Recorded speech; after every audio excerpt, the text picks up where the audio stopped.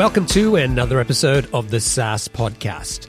I'm your host, Omar Khan, and this is the show where I interview proven founders and industry experts who share their stories, strategies, and insights to help you build, launch, and grow your SaaS business.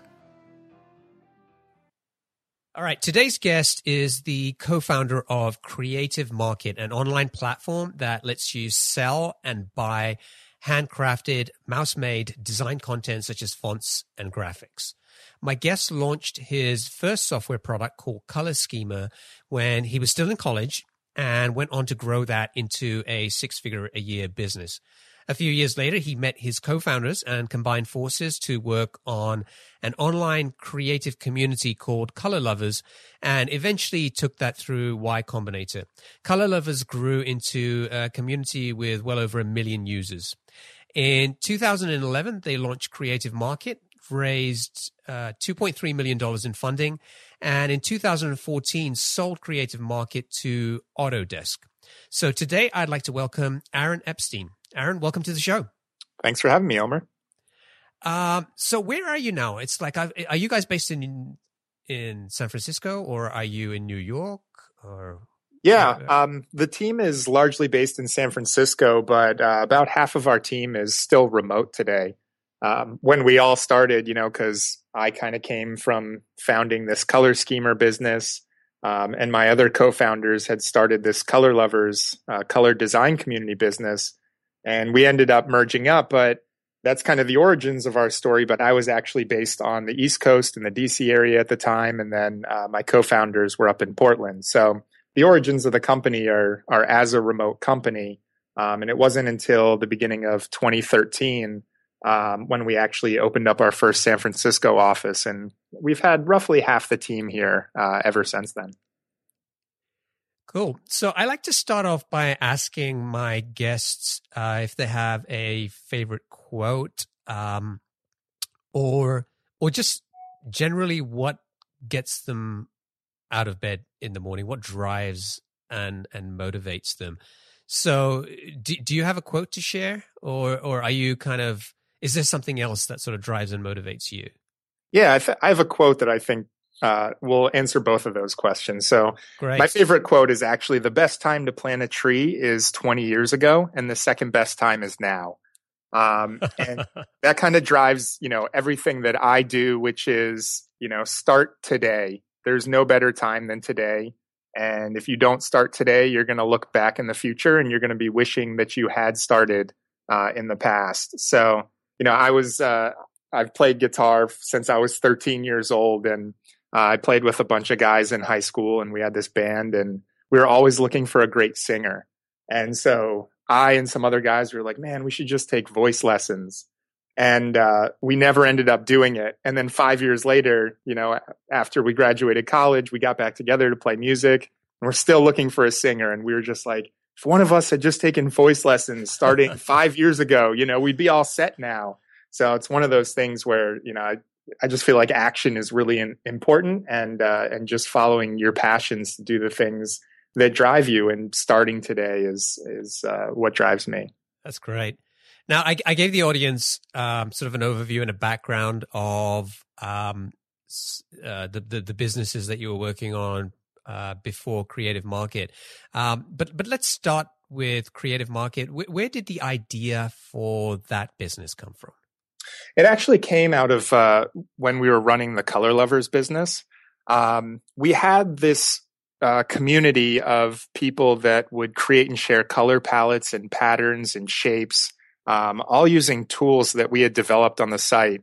And what we found that people really resonated with on Color Lovers was, you didn't have to be, a fancy artist or have expensive tools.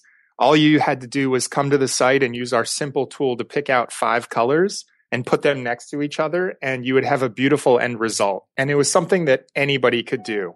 So it really made creativity and the creative process accessible to everyone.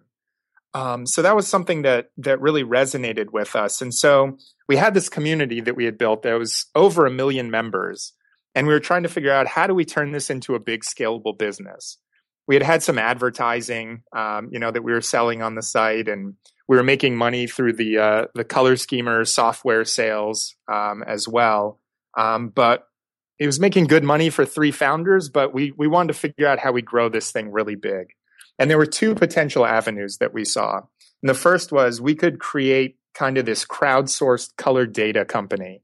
So if you're familiar with Pantone, what they do is they're kind of the color experts of the world. And so they get a bunch of air quote experts in a room together, and they say the color of the year next year is going to be fuchsia.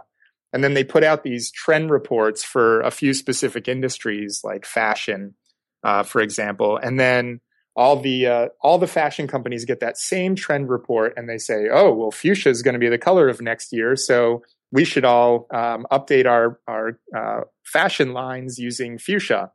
And so they all do that, and then lo and behold, fashion becomes the color, or fuchsia becomes the color of next year. Is that true? Does it all come from Pantone? Kind of yes. sitting. Wow. Yes. So it becomes this self-fulfilling prophecy in a lot of ways, where everybody's kind of operating off of the same trend data. And so what we thought is, we've got 1 million members on Color Lovers that are coming, and they're sharing and rating and viewing and interacting not just on individual colors, but the palettes themselves and how the colors interact with each other. And so we thought if we could tie that to demographics, then we could create a front end to all that data that we could give marketers or people looking to rebrand. So for example, Microsoft is looking to rebrand the Xbox. They want to know males, 18 to 30 years old, what colors are trending for them. And we'd be able to provide a customized report where they could dive into the demographics, see almost a Google Analytics graph of different color trend lines, and what really resonated with that type of audience. So that was one approach that we were looking at. And the other approach was we had all these people on the site that were creating different types of design content. And so we, the color data one was kind of, in a sense, like taking advantage of what they were doing on the site and taking their data and making money off of that. The other path was kind of taking the creative content that they were making on the site, which it actually turned out was very valuable to other businesses, and finding a way to help them make money just playing around in their spare time, just creating this creative content. And so we were kind of torn between those 2 paths. And what happened was MetLife actually reached out to us because there was a pattern on the site that a member had created, and they wanted to use it for a wrap that they were doing around their 2-story building across from Bryant Park in New York City for Thanksgiving. And so they ended up paying $250 to use that pattern, and we gave it all directly to the member. But the light bulb went off in our heads where we said, hey, here's this big company, they're willing to pay a lot of money for this pattern that somebody was just having fun playing around on the site creating. And so we thought if there's a way we could find a way to build a new product that would create this marketplace and be able to scale that for everyone that was involved in the community, then that was a business that we were excited about. And so why did you launch it as a separate brand instead of just making it sort of a part of what you were already doing with Color Lovers? We actually did start going down the road of building the marketplace around Color Lovers. We had over 1 million members. We had this active community. We had tools where people were creating this content. But as we got partway through, we actually realized it's much more than the palettes and patterns and shapes that people were creating using the tools that we had built on Color Lovers.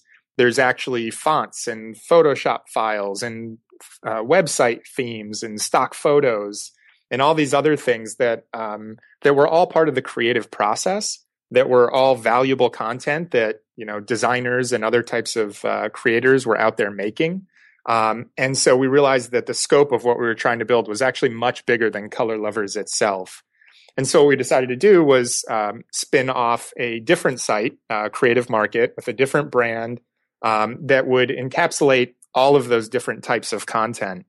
And so we set out to launch that. And it was actually a really difficult decision at the time, because it meant giving up all 1 million+ registered users on Color Lovers and starting over from 0 on Creative Market. And so that was a difficult decision, but one thing that I like to think about sometimes when it comes to pivoting is it's really easy to decide to pivot when things are not going well at all. Like, you're not on the right track and things are not working. And when you're on the right track and you're making a lot of money, then it's easy to know that you don't need to pivot because you're on the right track. But the hardest thing is being in that gray area in the middle. We were making a couple $100,000 a year, but ultimately we didn't see the big scalable business that Color Lovers and our color businesses were going to grow into. And so that's why we decided to pull the trigger and jump into creative market and focus full time on that. How long did it take you guys to make that decision? And what was the process you went through to make that leap? Because you're right. It is a really tough decision to make because in many ways you're throwing away a lot of the work that you've done for years to build an existing product, and to have to sort of start from scratch. In hindsight, it's probably a great decision. But at the time, how did you guys kind of go through that process? Yeah, it really, it definitely was the right decision in hindsight. But looking back, I wish that we could have made that decision a lot sooner. And the process, there wasn't just like a day where we all just got in a room and we said, are we going to do this as a new thing, or are we going to do this on Color Lovers? It was kind of an evolution that happened where we actually spent a little bit of time trying to build marketplace stuff on top of the Color Lovers site, and it just didn't feel right. And something was off about it. And, how are we going to get these other types of content on there? And we realized, over a series of conversations, that thinking about the long-term vision for what we had for the business, and that we thought that this was the big opportunity, not necessarily the Color Lovers business that we had built already, made it a lot easier to jump into that and say, okay, we're going full steam ahead with Creative Market, and we need to put Color Lovers on hold so that we can focus all of our time and attention on growing Creative Market and getting that launched. Got it. Okay, so did you guys raise some funding right away for Creative Market, or what was going on the sort of the funding side? Yeah, so when we were we did Y Combinator in winter of 2010. And we went into that and, we had Color Lovers, we had Color Schemers making money. We actually weren't even really planning on raising any money during Y Combinator. And then we got towards the end of Y Combinator and we thought to ourselves, wow, we've got this great opportunity here where all these investors are going to come hear us pitch. Like, maybe there is a really big opportunity here to raise some money and grow this really big. And so we gave the pitch and we started talking to some investors. But we were a little more focused on the color data side of things rather than the marketplace potential business at the time. So investors, they loved what we had built so far, but I think it was harder for them to get excited about a color data business. And we ended up just kind of scrapping the round a couple months in. We would have been able to raise some, but not what we wanted. And so we decided we're still making enough money to get by. Let's just keep growing this. On our own. And we were still trying to decide which path was right at that time too.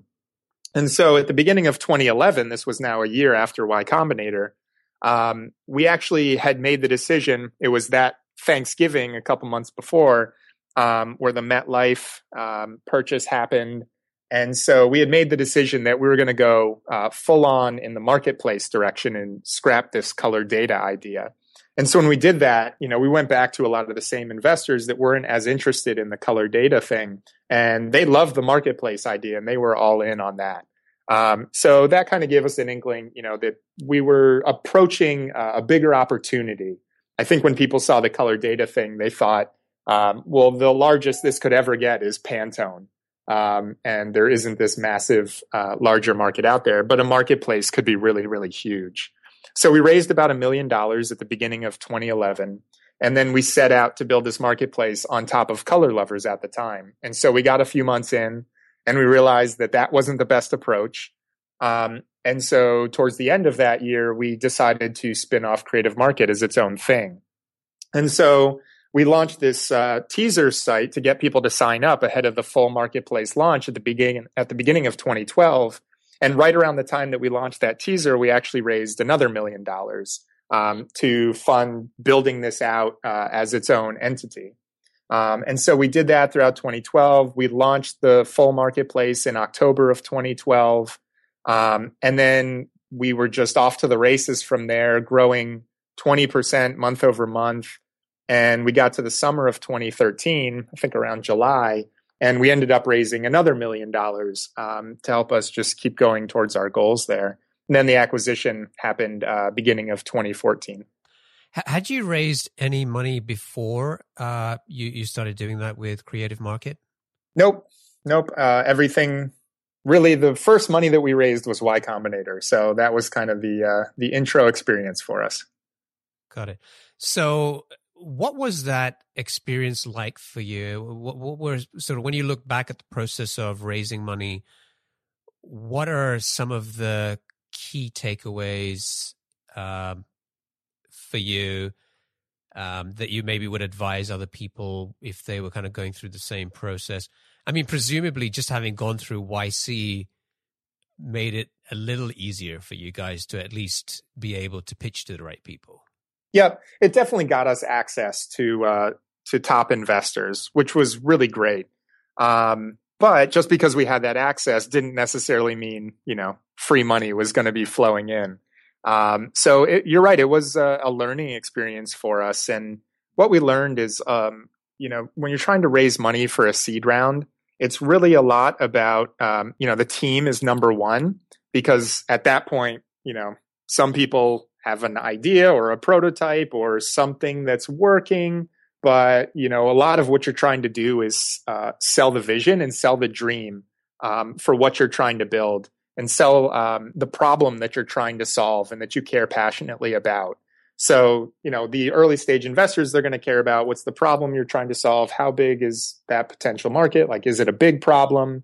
And of the team that's there, are these people going to be able to execute on it? And also, not just do they have the skills to execute on it, but why is this team uniquely suited to solve this specific problem? And so for us, we had been in the design space for a decade, really, running our color businesses. And so we knew our typical customers really, really well. We had access to a huge audience with the community that we had built at Color Lovers.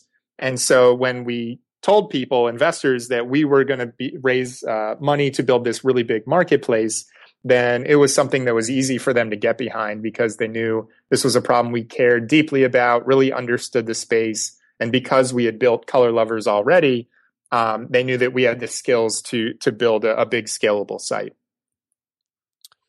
Okay, cool.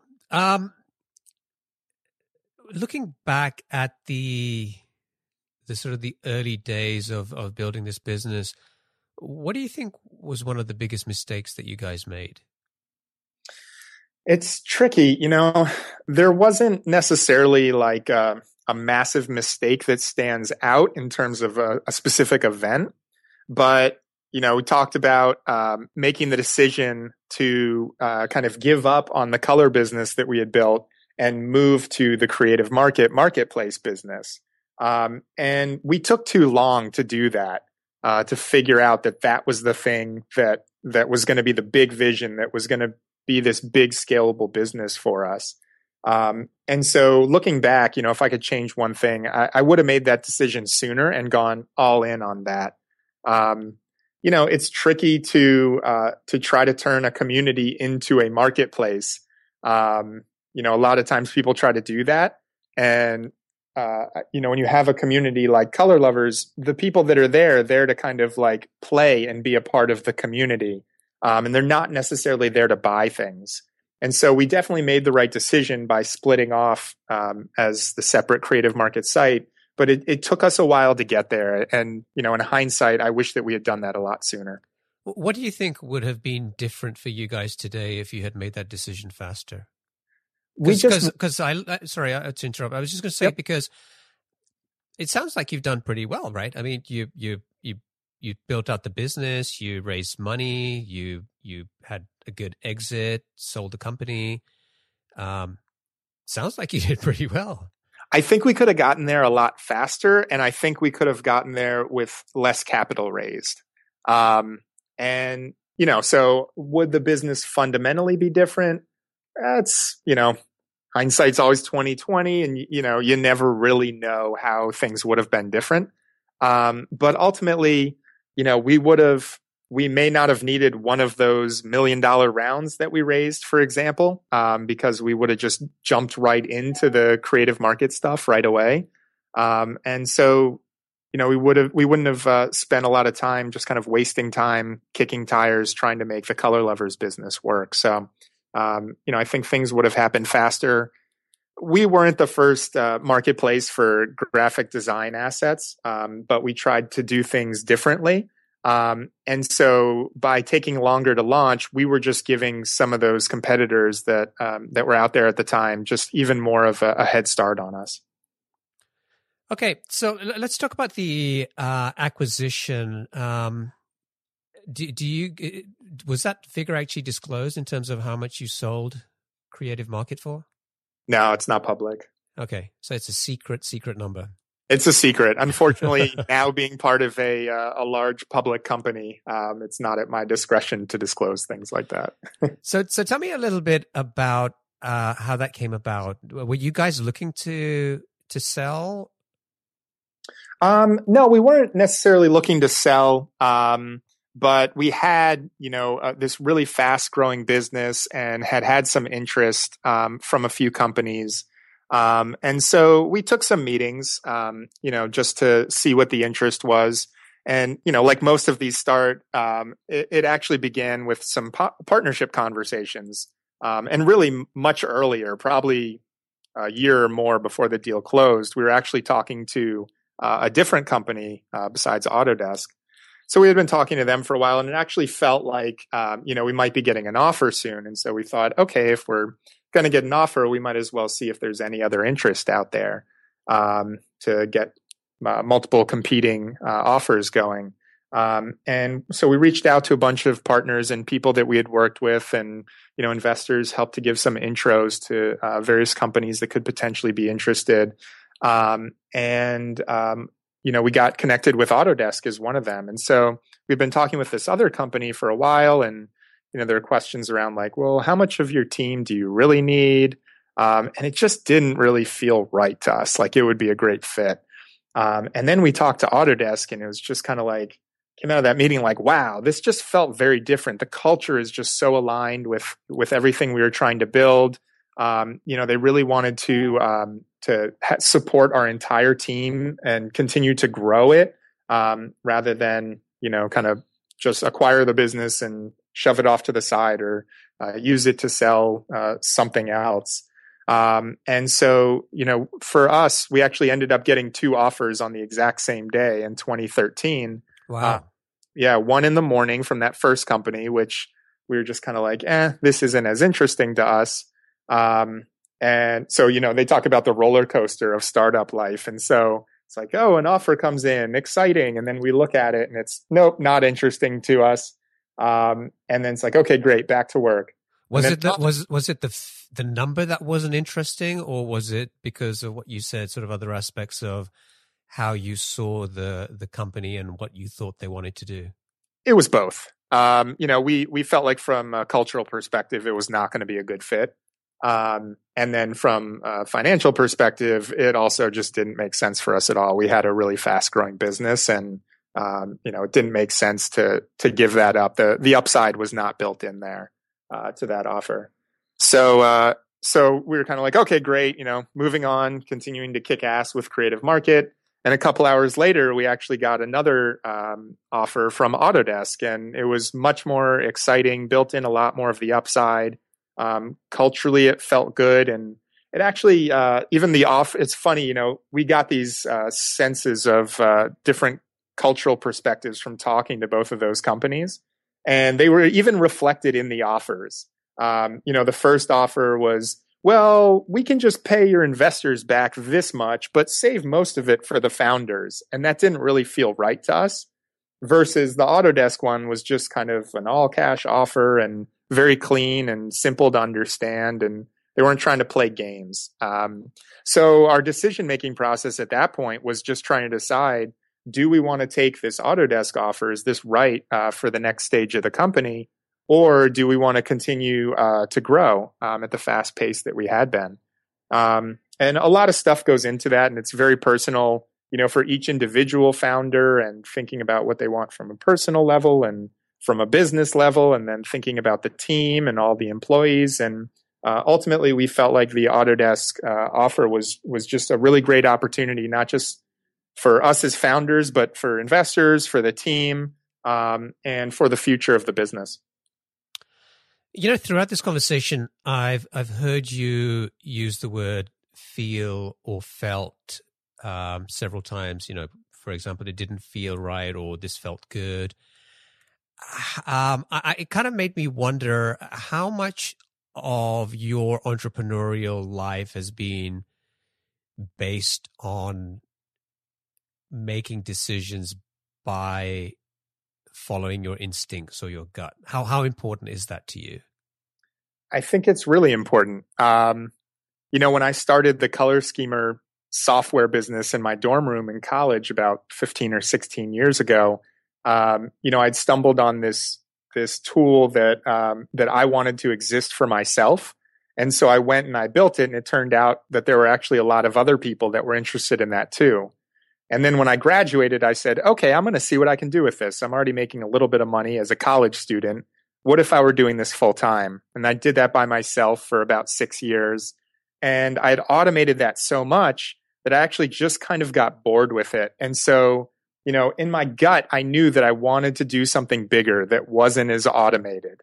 I wanted to grow a team. I wanted to, build a much larger scalable business rather than kind of this solo software company. And that's actually what led me to getting connected with my co-founders, who we worked on Color Lovers together, and then eventually Creative Market. And all of those were just kind of driven by following my instincts on what looked like the next path there. And also kind of trading up on things that I had already built. So when I was in college, I spent a spring break building out that color schemer software while, maybe other kids were down partying in Mexico or something like that. And then I took that and then I traded that up to merging with my co-founders. And then, we traded up to the existing business that we had built to get into Y Combinator. And then we traded that up, to raising money around Color Lovers. And then we traded that up to launching Creative Market. And now we've been acquired by a public company in Autodesk. And so each step along the way is building something of value that you can then trade up. And so for me, that's where my instincts lead me a lot of the time. So for somebody maybe who's listening to this right now and maybe is spending too much time trying to analyze a decision, it could be a big decision like what business to start, or it could be something, a decision about their business. What advice would you give them? I mean, if you were sitting down with a friend who was in that sort of situation, what advice would you give them about following their gut? And I guess it goes back to the quote you gave as well. I think part of it is about taking action. But sometimes it's just difficult to, I guess, have the trust to listen to our own voice when it's easier to listen to everybody else's voice around us. Yeah. You have to be able to kind of filter out the noise, and nobody knows what's best for you or what the right next step is better than you. We had a lot of investors that invested a lot of money in us. But ultimately, we knew best what the right decisions were for the business. And so for anybody listening out there, you know best, trust yourself, but doing something, anything is better than doing nothing. So you're right. It goes back to that quote, best time to plant a tree is 20 years ago. The second best time is now. Do something today. That thing, that decision you're trying to make, and you're waffling back and forth on, should we go path A or path B? And just pick path A and go for it. Very rarely are there times in life where you pick a direction and you are locked in there forever. But the important thing is you can learn from making different mistakes or picking the wrong path, and you can almost always correct it. Yeah, I think that's great advice. And, for years, I used to always think that a successful business was like, if you kind of plotted it on a graph, it would be like, here's where you start.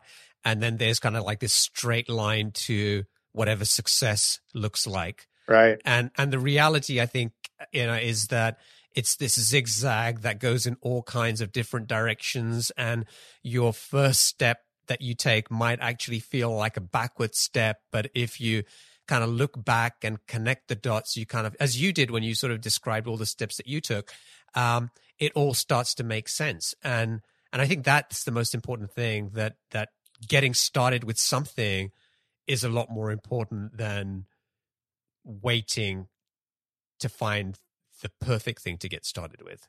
Right. And that's the thing that most people never see, because, a lot of people probably see, for example, like the creative market acquisition. We launched in October of 2012. In October of 2013, we got two acquisition offers. The deal closed in February of 2014. That's like less than 16 months from when we launched that we had, this successful exit. And to a lot of people, it's like, wow, that was just an overnight success. But when you actually hear the full story behind it, this is an evolution of a business that I personally started in my dorm room 16 years ago, in 1999, and just kept, like I said before, trading up to different things. And so a lot of times, people don't see that whole history behind things. They just see the launch date and the exit, and they're like, wow, how did that happen? But the truth is there's so many ups and downs throughout the entire process, and it's always much longer than you think to get to kind of the end goal. But that's what makes it worthwhile. My other favorite quote is actually from an Aerosmith song, which is, life's a journey, not a destination. So, we always felt like, as starting Creative Market, even if this completely failed, it would be worth it because we'd learn so much and we would grow so much. And when I was kind of tired and bored of doing the color schemer business on my own, that's ultimately what I wanted. It didn't have to result in a successful exit. I just wanted to learn and grow and do scary things every day and challenge myself. And so looking back, I'm thrilled that we were able to have this successful exit and things worked out really well. But the thing that I'm most proud of is how far I've come from, 5-6 years ago when I merged up with my co-founders. All right, that wraps up part one of the interview with Aaron Epstein of Creative Market. In part two of this interview, Aaron shares his 7 strategies to help you build a thriving online marketplace. And so we'll go through those 7 strategies and take some of the lessons that he and the Creative Market team learned about building a 2-sided marketplace